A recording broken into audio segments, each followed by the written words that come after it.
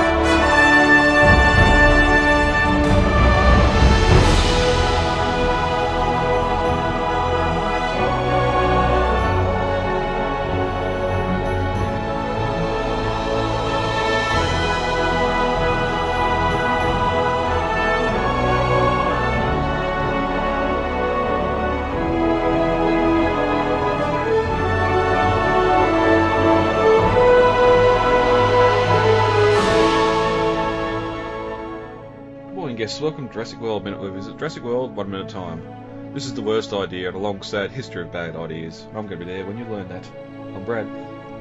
I'm Dave. And on this episode we're discussing minute 87 of Jurassic World. Before we get to that, David, we get the mention here that the cruise ships are coming. The cruise ships are coming to save or rescue, evacuate, transport everyone off the islands back to civilization. When the film came out, even in the lead up to these minutes, knowing that the cruise ships were coming, I called bullshit. I thought, who travels South America on a cruise ship? But apparently a lot of people do. I found after doing some googling, there's quite a few cruise ships that leave the Americas, either LA on the west coast or Florida on the east coast, and head down past Panama, Costa Rica, and to South America. I suppose more so here how many ships are doing it, or how many are going to be there at the same time, because looking at the itineraries and booking schedules for a lot of these big cruise ships at the moment for this next year, it's sort of a couple of weeks to a month apart, so they obviously don't want these big ships at the same place at the same time. But also too, these are massive, like your P&Os. I had some of them here. I was not going to say it. But yeah, your Diamond Princess, your P&Os, all your big cruise ships. So if definitely you get a few of them there, you'll be able to get these guests off the island in a couple of docking runs. Yeah, whereas in Camp Cretaceous, they just seem to use the ferry, though. That just might have been the final one to leave. Well, yeah, if they've got multiple ferries going to the island at any given time, there could have been ferries on the way, or utilised ferries to leave there as well. The obvious question here, of course, these big cruise ships wouldn't be able to dock at that ferry terminal. It's just not made for cruise ships.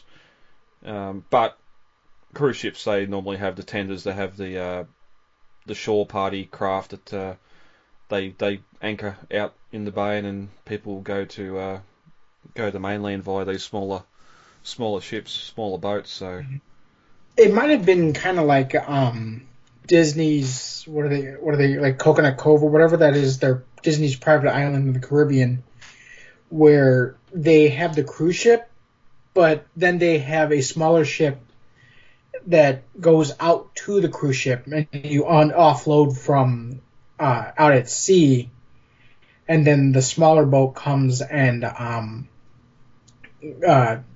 ferries you over to the island itself. Because I know, like, cruise ships are massive, massive things. I mean, they're way bigger than they were 100 years ago. And 100 years ago, New York City had to build a custom extension on their largest dock just to fit the Titanic.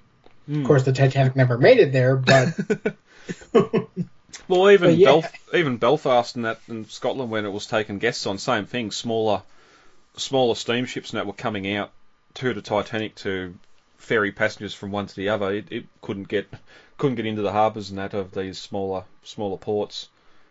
Exactly. So it might have been a situation like that where they were ferrying it while it was still out at sea. You know, it anchored offshore, and then they had the smaller ferries come and pick up guests. Yeah, and even though these cruise ships would have already had paying guests on them, they'd only be ferrying them to Costa Rica, I'd imagine. They wouldn't be bringing them back to America. So, unlike a starship where you got limited resources like air and that sort of stuff, a cruise ship you can have people on it for the 6 hours or whatever it is, cruise back to the mainland. Maybe offer up some hot cocoa and some chocolate or something to the kids and those that have been injured, and wait until they get back to the mainland. Well, I know that with cruise ships, part of most of the cruise packages do include island hopping, where the cruise ship goes island to island, and then you go out and spend like the day on the beach or something like that, and you're only out like stuck on a boat between islands. You know, and that makes me wonder why it wouldn't be why Nublar wouldn't be a destination for cruise ships. Again, like whether they leave from LA or Miami or Florida, all the Florida ones normally come down to Panama and cross the Panama Canal, and then do the east coast of South America, and then go around the Horn and back up to Chile and Argentina and that. So I don't know. Surely some of them would have a Isla Nublar stopover as well already. Oh yeah, definitely. I mean, that would be like a major kind of. I mean, like I know they do it with Hawaii, because Hawaii is conveniently located like dead center in the middle of the Pacific Ocean, so it's like a nice stopping point for everybody.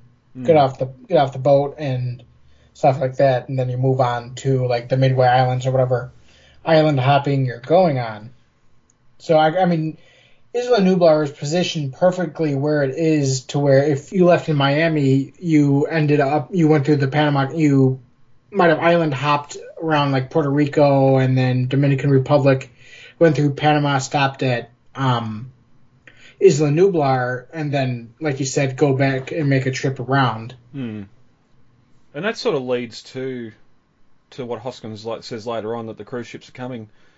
Whether that was planned or if there were actually cruise ships intended on coming to the island, maybe they've been told to hurry up and full steam to get there, but maybe that there was actually cruise ships planning to be there around that time, and they've InGen have just radioed them, or someone's radioed them to tell them, we've got a situation here, we need you here right now, and send the tenders over empty, don't send all your guests over. But anyway, we've spent too much time on that. A lot of different prices too. I suppose it all depends on how many stops you have around the trip. But yeah, it was just something interesting to read through some of the itineraries and where some of these cruise ships were going when they go down South America. Okay, there are going to be cruise ships that show up here at first light. Everybody's going to get off this island. You're going to watch a news story tomorrow about how you all saved lives. No, better yet, how your animals saved lives. Dave, we're only getting to minute 87. I am? Alright, minute 87 of Jurassic World opens with a neon green shot of Hoskins and ends with another passionate speech by Hoskins. As we open on minute 87, Hoskins is hunched over, looking at Delta in the face, and starts clicking his fingers, teasing her. Just when we get Barry back, he's off screen, saying she looks at what she wants, and then we get a quick shot of him standing by the cage with his arms crossed, and he continues usually what she wants to eat. I don't have a problem with the night vision shot we have here so much, just because, I mean, there's light sources for it, but later on in the jungle we get like the same exact kind of view. And the problem with night vision is you need light. It's still a camera. It still requires light to actually see anything. Otherwise, you're just going to get a black, maybe green tinted screen. Yeah, and we'll get there when we get to the whole operation, because a lot of the camera feeds seem to be the same shot multiplied by 4, which would imply that the Raptors are all looking at the same thing at any given time, exactly the same time. But which is, of course, not how animals act. No. But yeah, night vision is definitely something that's more designed for urban environments they worked with Jurassic Park because the vehicle lights were still on because they were running off the car's battery, not the park's electronic system, which was noted by Mr. Arnold earlier in the movie. But when you're like in the middle of the jungle at night, there's no light. I mean, I know we get ambient light in the previous movies because it is, after all, a movie, and you do actually need to see what is going on. But generally, in realistic terms, you're not going to see anything. Mm.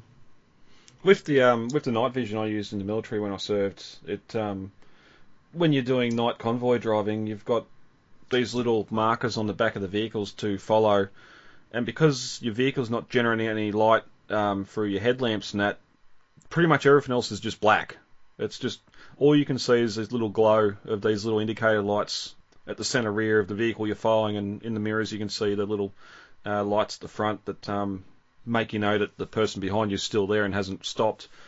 And it's hard because you're used to driving, being able to see everything, and you can't even see the road you're driving on. You can't see the steering wheel in front of you. You're just pretty much in total blackness apart from these two little indicator lights. Exactly. But that's not really cinematic. I know. I was going to say that it's not something unique to Jurassic World that does this. I mean, just about every version of Night Vision does this. But we're not talking about every movie. We're just talking about Jurassic World. But it does bother me in every movie. Yep. It's a shame we haven't really had night vision come back since the original Jurassic Park. Like, having one or two of the mercenaries in the long grass having night vision and seeing the blur of the raptor coming out of the grass, or I don't know where you'd have it in. Well, I suppose it'd probably be off the plane when it gets destroyed in Jurassic Park 3, and they wouldn't have had it with them for the rest of the trip. Because you're carrying stuff, unwanted stuff, you wouldn't need it. But I mean, it even made a return in the novel, in the second one, where Sarah Harding's using a night vision camera to watch lions and hyenas fight over a carcass. Yeah, yep. And yeah, presumably that'd be using moonlight to illuminate the open field. I believe that's where they mention it being too. Yeah, yep. I'm pretty sure, and then we get it back in Fallen Kingdom with the scope when Claire's aiming at the Indoraptor on the roof. Mm-hmm. I think there's some night vision there. I don't know. We'll get there. We get a shot here of the raptor in the head crushing that, much like we had earlier when what were they doing back then? Oh, Hoskins and Owens were talking about him anyway. But again, you get the sort of the nostril flaring and the CGI moving of the skin to sort of make Delta look like she's agitated and that she wants to eat Hoskins. But then a light shines on the animal, and you can hear a car's engine in the background. Hoskins stands and looks at the approaching vehicle, and we cut to that G-Wagon, drive straight into that big puddle of water, splashing water everywhere and stopping nearby. Almost cartoony, you'd hear the screech of tyres here, but they don't, luckily. But I do love the effect of the steam coming up from under the vehicle. It makes it look like it has been driving for a while. The engine's hot. It's not like some films where you see a vehicle pull up and there's condensation coming out the exhaust pipe because it's only just started and driven forward 5 metres and stopped again.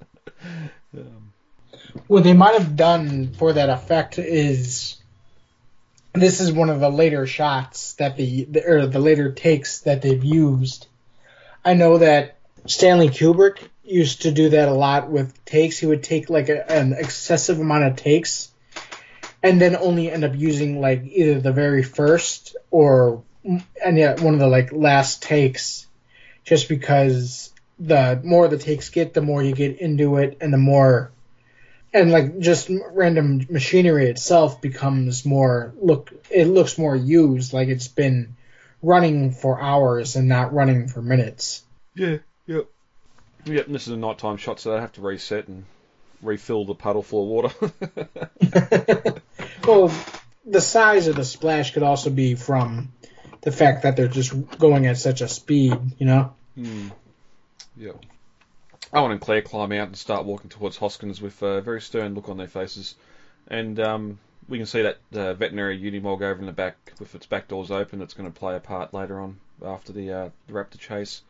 And it almost looks like Claire's Mercedes parked over behind her as she's walking. You only just see the grille. You see the Mercedes logo there, and it sort of looks like the front of her car, but it might be just a Vito van parked there. Because we know they've got a couple of them on site. Those heavily fortified ones. Hoskins approaches. The mother hen has finally arrived, and smack. Owen doesn't let him get another word in. He lands a left hook to Hoskins' jaw, sending the big man backwards, stumbling. Which I never knew Chris Pratt was a left-hander. I can't recall from any of the Guardians or Marvel films watching him punch someone if he's punched left hand or right hand, but it definitely looks like he's a left-hander here. I've never really paid attention to that either. I'm going to have to watch Guardians or something like that this weekend to see if he does that. I suppose too. I was watching Future Minutes before too to see which arm he's firing the Marlin from. I'm pretty sure he's shooting right-handed, but that might be a right-handed. Unless you get a specific weapon made for you to shoot left-handed, you'd have to shoot right-handed anyway. Otherwise, you get hit in the face with ejecting brass. But Hoskins sort of laying in there, calling him the mother hen too. He deserved this. We get a quick shot of the boys in the G-Wagon reacting to the punch, doing the ooh reaction. And Hoskins holds his jaw as Owen tells him to get the hell out of here and stay away from my animals. And then Claire pipes up, sticking close to Owen. Hoskins, you wanted this to happen, you son of a bitch. We commented on the bitch don't say bitch line from the last minute or the minute previous. I don't know why she's being so high and mighty here. She shouldn't even be allowed on site. If InGen's taken over, she should be on that boat with the rest of the control room staff. Hoskins here should remind Owen, I'm not one of your damn animals. Mm. Yeah. But yeah, it is kind of funny because this movie's usually Jurassic Park movies get rated PG-13 for violence and gore, but interestingly, Jurassic World seems to have more swearing than the other Jurassic Park movies. I'm glad we haven't got the F-bomb dropped in one yet. We'll see what Dominion brings on. As far as I know, that has only happened in The Lost World, and it's pretty muffled anyway, so... Yeah, as far as I know, not on script. Well, yeah, that might be just a error in cutting. Like, didn't cut soon enough. Mm-hmm. But we've sort of known. We've seen Hoskins planning this all out for the last half an hour. He has been wanting this to happen. He's been wanting a reason to field test the animals, and here it is. It's no news to the rest of us. He obviously got his crew here on site pretty quick to get the job started. But that's when he starts another speech. Oh, Jesus, how many other people have to die before this mission starts to make sense to you? Barry decides to offer his opinion. It's not a mission, it's a field test, which would make us all feel like Eddie back in the Lost World, like, you want to go to the island now? No, I've still got 3 weeks. Again, Owen says next minute that these animals haven't been out of... Barry does, I think, that these animals have never been out of containment. And you just want to... Hoskins was going to do it with or without Owen. Mm-hmm. He's going to... The one person that's been working as close to the animals than anyone else, the alpha, as Owen calls himself, and they were going to unleash these animals without him. I'm pretty sure how it should have ended, or one of those YouTube video on YouTube shows have done. Just they open the doors, the animals run out, then start immediately attacking everyone, not doing what they're supposed to, because it's a crazy plan. Mm-hmm. I'm surprised it goes as well as it does for as long as it goes, but we'll get there. Hoskins continues. This is an InGen operation now. There are going to be cruise ships that show up here at first light. Everyone's going to get off this island. So again, there could have been a lot going on behind the scenes there, or there could have been cruise ships already planned to come. None of it's explained, unfortunately, in the film or in supplementary material that I've read anyway. Well, like we already pointed out, there is a significant time jump, so there's probably a significant amount of things that have happened that we don't see that are really only ever implied. Like, for example, them contacting possibly nearby cruise ships for evacuations. Yeah, and we mentioned earlier too, if there would have been the board being notified and the board giving InGen control over the operation to bring this all back under control. But as the minute ends, Hoskins says you're going to watch the news tomorrow, or you're going to watch a news story tomorrow, and we'll get the rest of that next minute. How they save lives and how their animals save lives. Unfortunately, that's not the news story that's going to be running. But we'll discuss more of that in minute 88. Dave, anything else on that before we get to novel comparisons? No, I think we're good. Hoskins' line's a little bit different. Finally, the mother hen has shown up, which different reading from what we get in the film. Claire and the kids come to stand beside Owen, so the kids don't stay in the G-Wagon. And Hoskins has some more dialogue after Owen tells him to stay away from his animals. This isn't your territory anymore. Remember, you work for me. So, yeah, them coming on site here, as good spirited as much as they mean well. As Hoskins is going to say, and as we know, they're in charge. This is going to happen with or without Owen, and his best choice or best option here is to go ahead with it and try and make it a successful operation. Yeah. Which we'll get into more next minute as the Raptors are freed and we get that movie poster shot of the Raptor squad and the bike roaring through the jungle. Mm-hmm. But until then, Dave, that's been minute 88. How about we get out of here for the day? All right, sounds good.